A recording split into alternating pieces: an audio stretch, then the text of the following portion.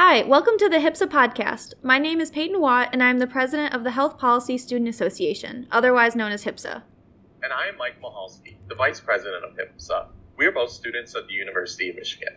HIPSA is an interdisciplinary organization focused on practical policy engagement, professional development, and advocacy. We hope this podcast is informative and engaging for listeners from all walks of life, and we thank you for tuning in. Please feel free to leave us a comment on our website at hipsa-um.org or email us at hipsa-execboard@umich.edu. Thanks.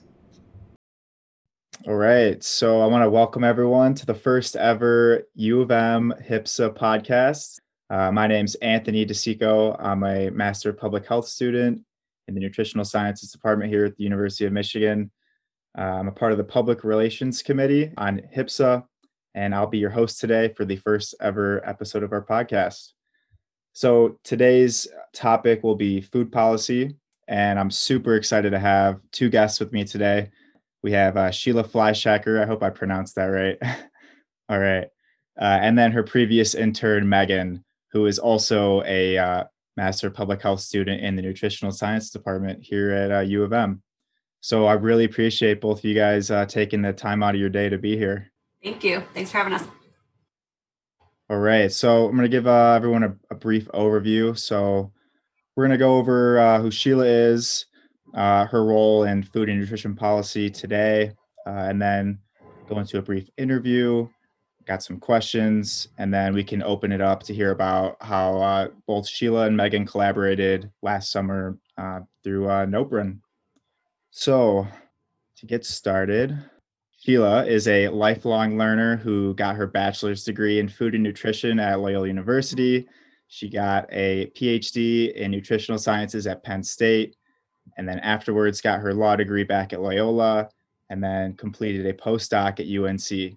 And then after all that, she became a registered dietitian after her dietetic internship with Iowa State University.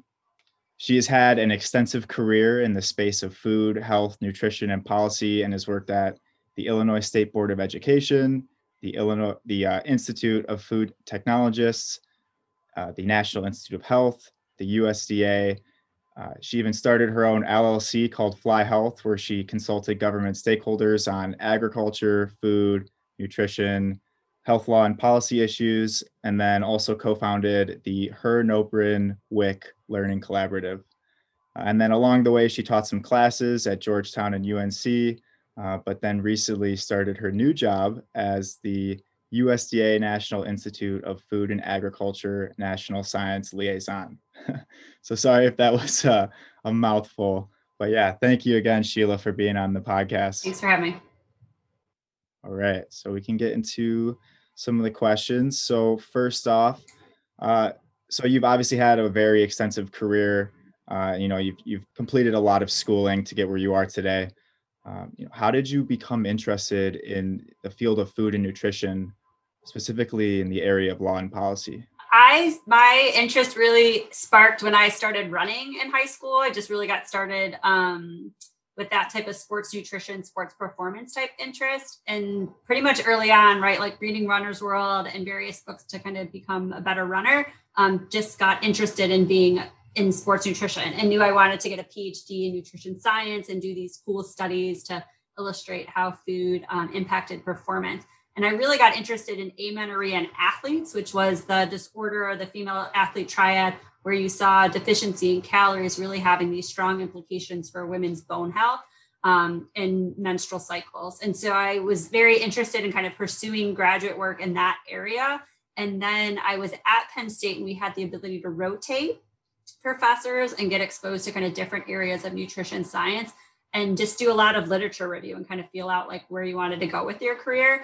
And this was in 2000, to date myself. And I really just, health disparities just really spoke to me, thinking through how to address diet related health disparities, thinking through the role of childhood obesity and how early weight gain could have such long-term detrimental impact on diet-related health disparities, and then thinking through, how do we intervene best there, right? So I kind of had this idea of nutrition education and promotion, but it's a very individual level, and really thinking through the broader systems, environmental supports, policies that really impact what the grocery stores are in the neighborhood, what the food standards are for federal nutrition assistance programs, or just the various ways we can kind of make the healthy choice, the easy choice. And so then that intersected with kind of getting a more formal training in law. This was, back in early 2000s when, even just talking about law and nutrition, people thought FDA law, like food drug law, or thought I wanted to sue McDonald's. And so it's nice for me now who I teach at Georgetown the 6th semester this spring of law students really, can teach to them, and they have so many vocational options, and where they see, even in a job, if it's not necessarily traditionally a nutrition lawyer job type, where they can easily see how they could impact, making healthy choice the easy choice with law and policy. So it's been a nice evolution. I wouldn't necessarily suggest this career path to folks who are in the field now, 20 years later, but for me, that made a lot of sense to kind of get where I wanted to go in terms of understanding how law and policy could be used to, really just impact what people are eating, particularly the most vulnerable populations. Wow, that was great. I honestly don't know how you stay motivated through all the schooling over the years. You gotta love what you do. I mean, I was very fortunate. I mean, I think I'm always, when I mentor students, I'm usually, people send me their kids or they come to me thinking I'm going to be the first one to be like, yes, do this. I'm usually like, look before you leap kind of a person regarding any career path, education path, or job path, really thinking through how it best aligns with your career goals, but also just being curious. Not everything's going to work out the first time, and just kind of thinking through what skills, what network, what areas you want to live in, are all kind of important pieces to this puzzle while you're kind of exploring where do I fit best. I think most of you guys who are in public health have a natural innate passion for helping people, helping the population. And so now I feel it's just making sure we nurture that, get you in good places, and making sure you don't burn out, right? That's the main thing, is like when you're working in these high risk populations, it could be really daunting of like how does this little thing I do really have this impact on these larger social determinants of health at play here. And so it's really trying to have that persistence, right, and endurance to kind of think, okay, what could I do now to help this one in front of me? And then how could I kind of over my career, have these larger impacts? So it does take, I think, a little bit of carpe diem, which is, what I use a lot, kind of really maximizing your opportunities each day. But it also takes a level of persistence, right? Going back to that long distance cross country running, right, from high school, it's like, it's a little bit of that balance. But a lot of it is, Megan heard me say this, like teamwork makes the dream work, right? Like a lot of these things that we're working on, or when you're in school, really it helps to kind of be in a village of people who are going to support you getting through these educational paths, career paths, or the issues you're working on, and really just developing a nice team to support you and to really help tackle some of these bigger issues in public health that we're trying to all alleviate. For sure. Yeah. I definitely feel that, as a student right now, and especially during, the pandemic, it's hard to, connect with a lot of people, but, putting yourself out there into, for me, I've been joining a lot of clubs, partaking in a lot of, extracurricular activities, to sort of just feel out what's out there in terms of, food and nutrition policy and the impact that I can make. Mm-hmm.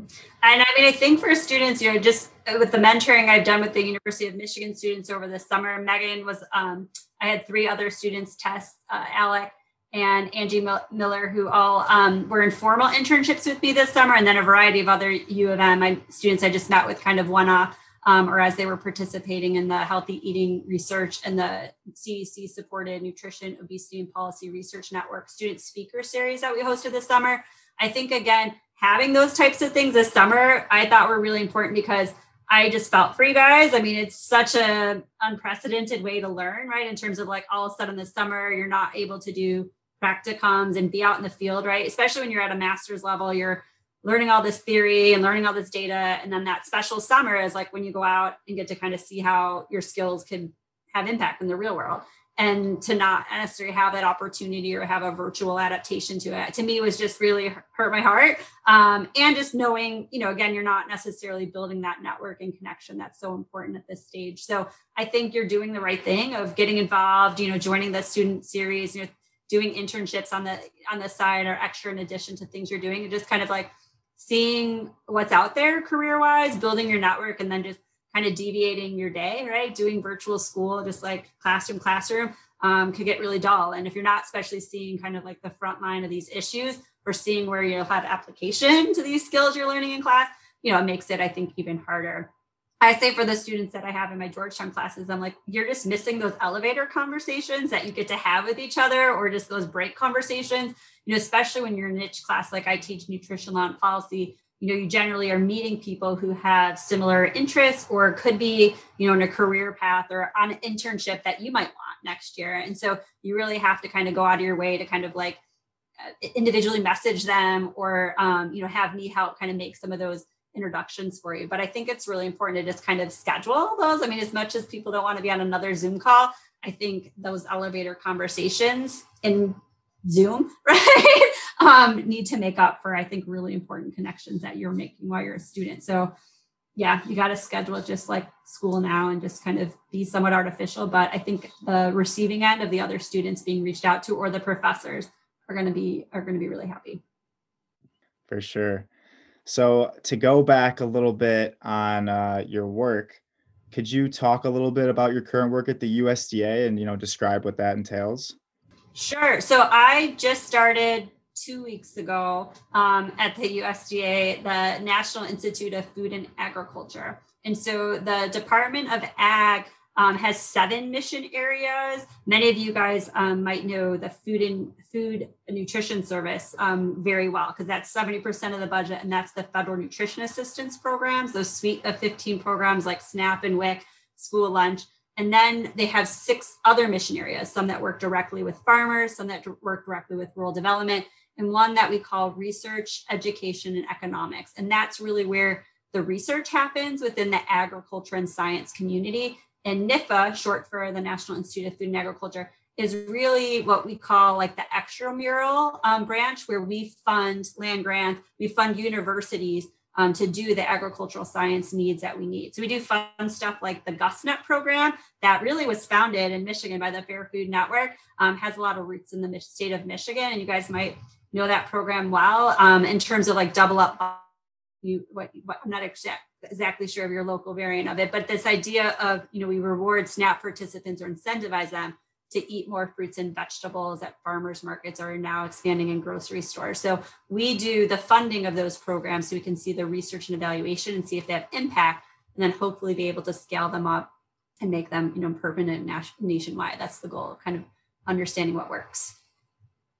So in that role, are you meeting with stakeholders that, are overseeing those programs? Yeah, so this particular role is new and so the National Institute of Food and Agriculture, along with the Economic Research Service, are 2 research agencies in that research, education, economic mission area that got relocated under the Trump administration to Kansas City. So it went from like 700 employees across those 2 agencies to like 300. It was a massive institutional knowledge drain moving folks to Kansas City. And so now I came in as a national science liaison. There's 6 of us. And so our role is really that DC presence, because that was some of the critique of moving these folks to Kansas City was that it's the benefit of the federal community as you're building out initiatives to have, the various programs at the table. And then B, as a stakeholder, whether you're a student, whether you're a scientific society, whether you're an advocacy group, it helps when you come in DC or you have a DC shop that you can go to all the different offices and not have to go out to Kansas City or go, different places in the world to get to all the key organizations.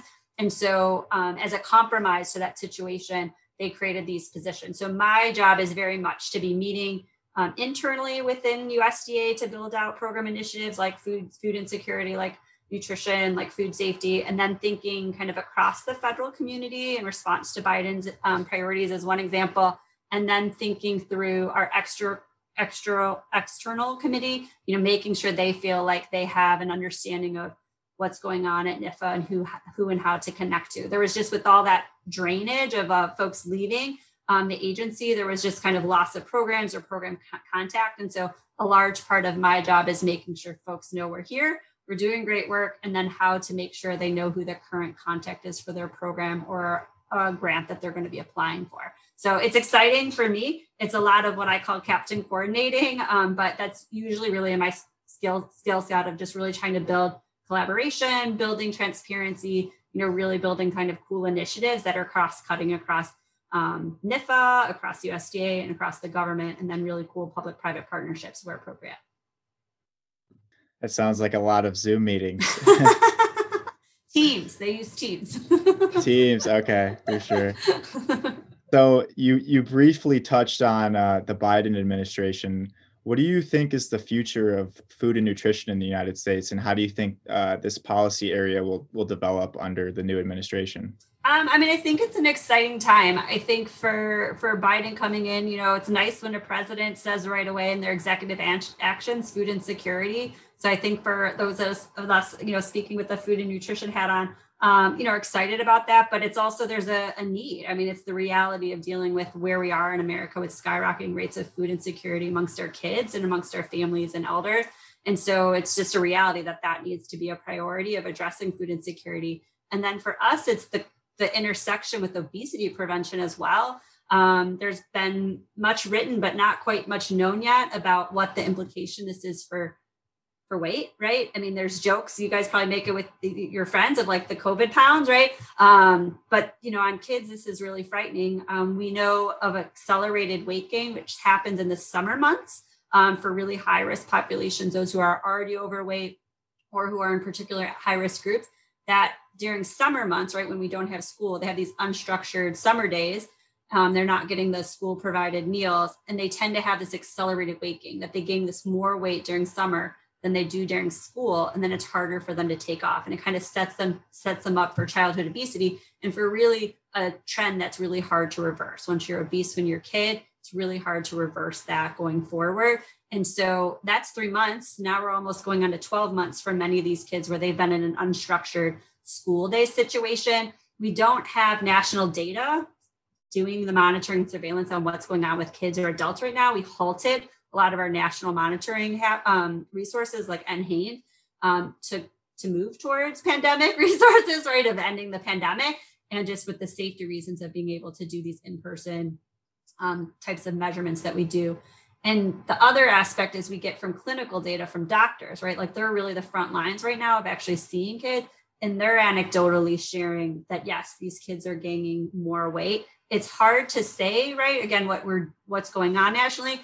And it's also, again, going back to that intersection with food insecurity, often these things are coexist, right? You could have a kid that's very much not getting the key nutrients they need and also gaining an accelerated amount of weight. And so that's really a twin pandemic that we're dealing with as a country, is thinking through how do we address food insecurity and obesity right now, and through really non-traditional networks, right? Because we're not really on the ground with kids right now in schools or childcare, which those two key settings have been so effective for obesity prevention in the past. And so it's really kind of re-envisioning what we can do right now in real time and thinking, okay, how much longer is this going to be the mode, right? If we move towards hybrid in many of our schools, how long is that normal going to be the normal, right? So I think for you guys who are in these early stages of training and kind of getting in the ground running, you're going to be hitting a whole different population across the life cycle that really is going to probably have the coexistence of food insecurity and obesity prevention. We know even if we get through this pandemic, through the spring, or when we got vaccinations happening nationwide, the economic ramifications of this will likely take years. We think of the Great Depression that happened 10 years ago. That took 3 to 4 years, depending on where you lived and what community you were in. And so again, the economic aspects really tie into that food insecurity scare. So for most of your professional and nutrition policy, I'd say in the next 5 to 10 years is very much going to be on food insecurity and also the coexistence of obesity prevention. And so I focus, and Megan knows from our work, we focus a lot on the federal nutrition assistance programs. They have such tremendous impact and reach. Think of SNAP right now, there's over 40 million participants in that program each month. And so the ability to modify that program where it could strengthen the public health impacts of it just has a tremendous impact and reach that you can do the federal nutrition assistance programs. Again, just thinking of school lunch, when we had kids in school, we did stronger nutrition standards. We already saw tremendous impact on them changing preferences, right? They were talking to your mom about salad. In some instances, the kids were having better weight profiles. And again, just better dietary profiles. We generally are finding kids ate better when they ate the school lunch than what they ate at home or when they ate previous school meals pre-improvement of standards. So I think, again, for us, when we think of like the policy tools, that federal nutrition assistance program is going to be really important. And I think, again, that's across the life cycle. You think of WIC, you think of the Older Nutrition Act for elders, and then you think of for special populations like the food distribution program on Indian reservations. We have a variety of programs that could be very, very tailored in the next couple of years to just really get the best benefit that we can for having them both on food insecurity and obesity prevention. Yeah, if I'm remembering correctly, I think I read a statistic from Feeding America that said, before the pandemic, it was about 36 million people that were experiencing food insecurity in America. And then now it's somewhere up to like 54 million, with 17 million of those people, including children. So it speaks to how stark the situation. You remember that statistic? I just wrote that the other day. So very impressive memory. Yes, I definitely, pre-pandemic, the Economic Research Service is the national monitoring and surveillance for food insecurity. And we had gotten to about a little less than 11% that were experiencing food insecurity. And then they've already said, it's upward, it's tripled, and then particularly under high risk populations, it's gone to skyrocketing levels. So it is important. It's important that we monitor these things so we can show if we're having impact, but also realizing some of our data collection methods right now are very challenged, right? We're not going door to door and asking folks what's going on. And again, we're talking about things like food insecurity that generally we've created a lot of social stigma about. And so people aren't necessarily reporting as accurately as we'd like to in terms of actually having a real pulse on like the situation at a household level. I definitely agree. So yeah, Megan has had experience under you working at the Her NOPREN group. Would you guys mind talking about that a bit and then, explaining what really went down? Yeah, well, Megan actually worked on 2 projects. So Megan, do you want to share a little bit about how you heard about the internship opportunity and maybe talk about the 2 papers you were working on? Yeah, definitely. So I was actually originally, before COVID, I had this big internship planned. I was supposed to go to Ethiopia and it was going to be amazing. And then obviously I couldn't because of COVID. But then a faculty member in the Nutritional Sciences department, Kate Bauer, sent us this email. It had all of the Her NOPREN internship information in it. I did have some interest in health policy and nutrition policy, so I emailed Sheila, and then the rest is history. And it was great. Sheila, the first time I called Sheila, your energy genuinely just helped me get through the pandemic. I felt like I just needed to say that. But in terms of the specific project that we worked on, so it was a narrative review. So basically a review of systematic reviews that looked at co-benefits of healthy eating policies. I just looked at the school-based literature, but there was also the healthcare literature, the community literature, so programs like WIC, and then, why am I drawing a blank on the 4th one? And early childcare centers. Yes, ECE.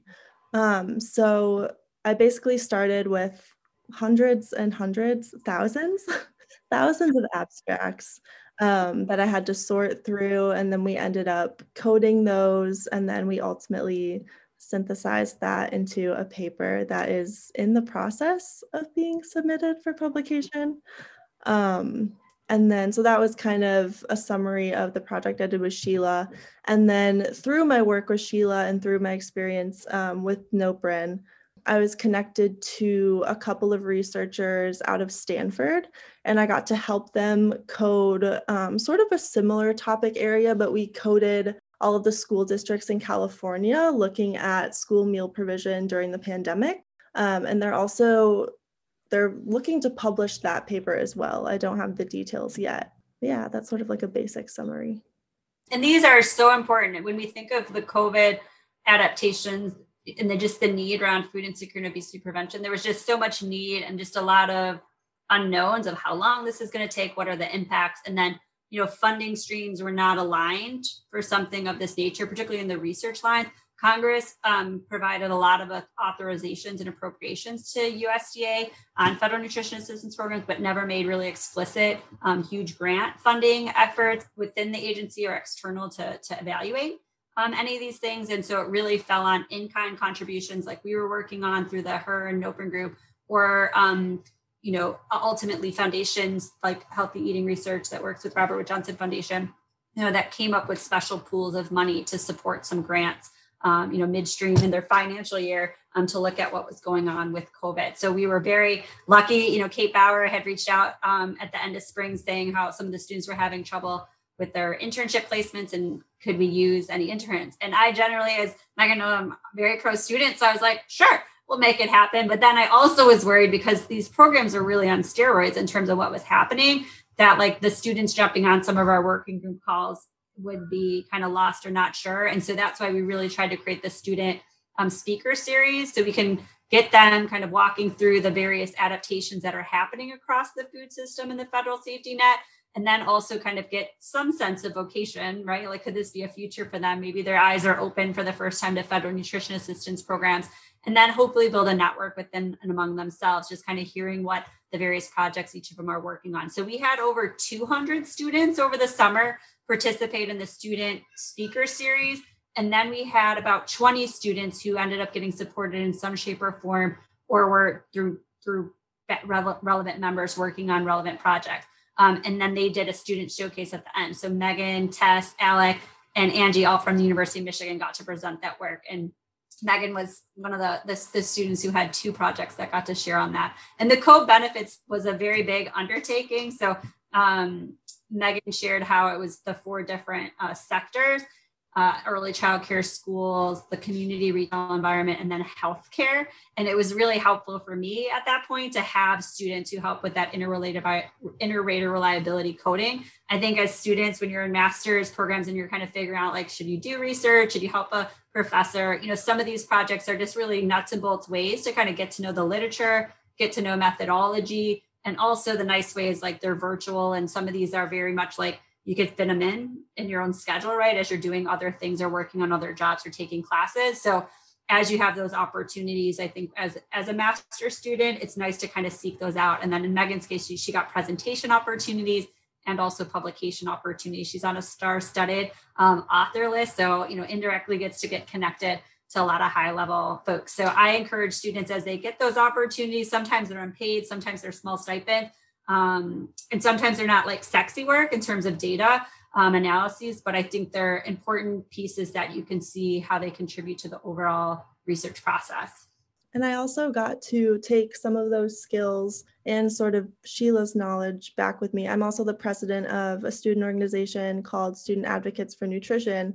And we actually partnered with HIPSA last semester to do a letter writing workshop where we drafted letters to our state legislators advocating for the passage of House Resolution 0251, which was a resolution to urge the USDA to grant a federal waiver to temporarily suspend the rules that make college students ineligible for SNAP benefits. And so that was also a really cool opportunity and something I probably wouldn't have done if I hadn't had this internship opportunity this summer.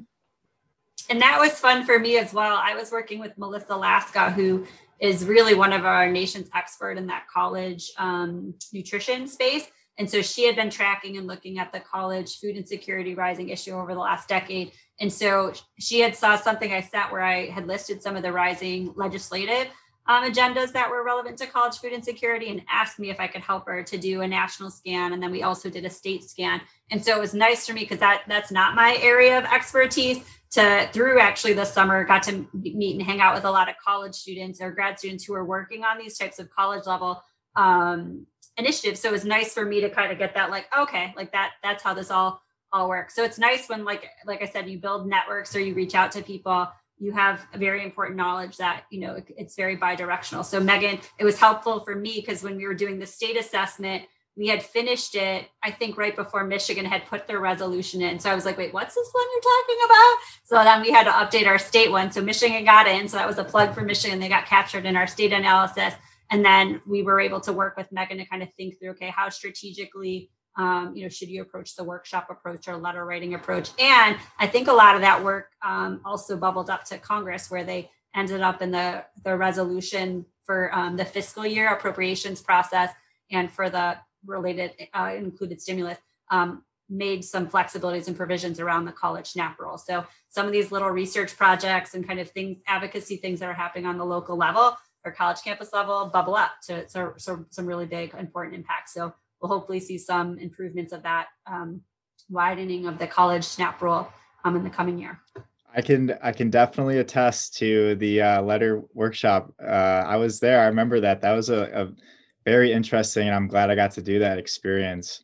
So I know we're kind of running low on time. I got one more question for you guys. So you sort of hit on it a little bit, but what are some ways that students like me and other students at the University of Michigan and across the country can get involved with food and nutrition policy work?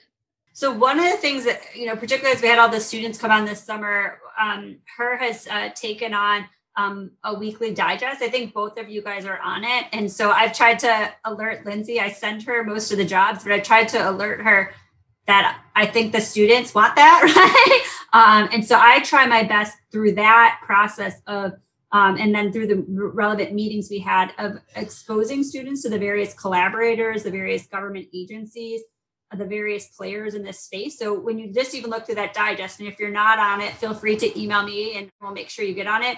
But in that weekly digest, again, kind of look at it where, hey, you're getting a sense of what's going on in public health nutrition, but really thinking through, okay, who's doing what? How do they do this? Do they what do they employ? Are these PhD people or these dietitians? Who's doing these jobs and who's putting up these reports is the type of agency or organization. And then obviously there's a very big job section. So we try to be very inclusive. Obviously it's very DC or policy heavy just in terms of what comes my way. But again, I also want you to kind of get a flavor of what are the opportunities in this space, even if you're not necessarily on the job market or you're looking very much at an internship, you're just having some long-term goals of okay, what are the job recommendations or the prereqs? What does this position do? I think just getting exposure through that job board we have that's very niche to public health nutrition, I think will be a helpful way to kind of get a sense of what are the opportunities, what are people talking about, what's the media talking about, and then get a sense of okay, well, I wasn't really in food insecurity, right? I was really more into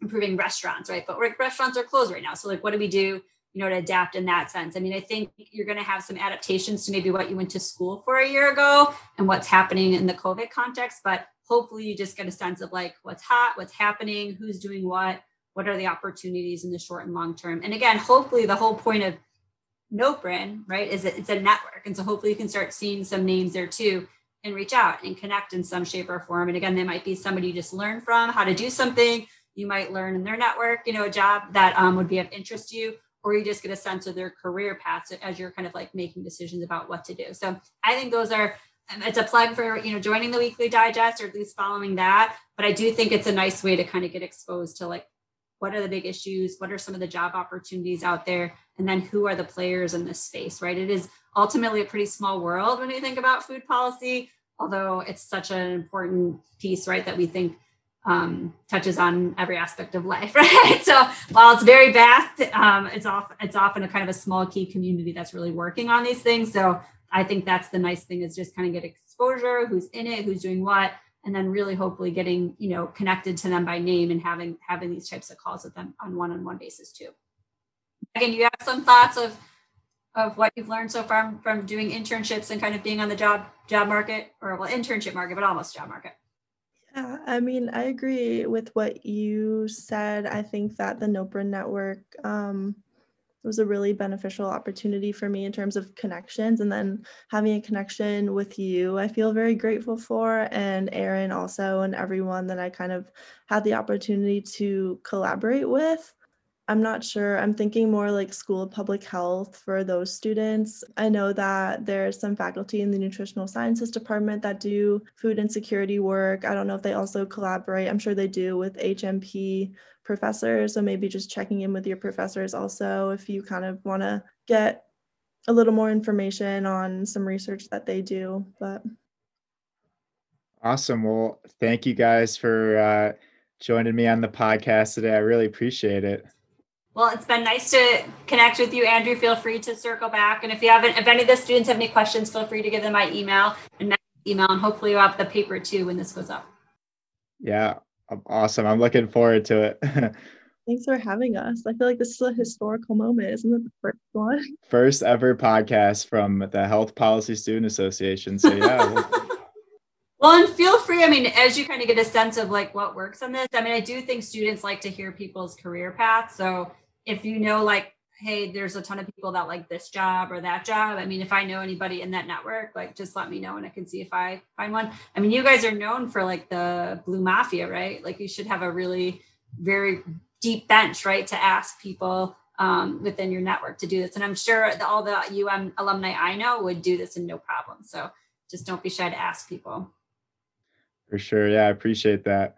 Well, yeah, thank you guys again for both coming. To all the listeners, stay safe, and I wish you guys all a great rest of your day.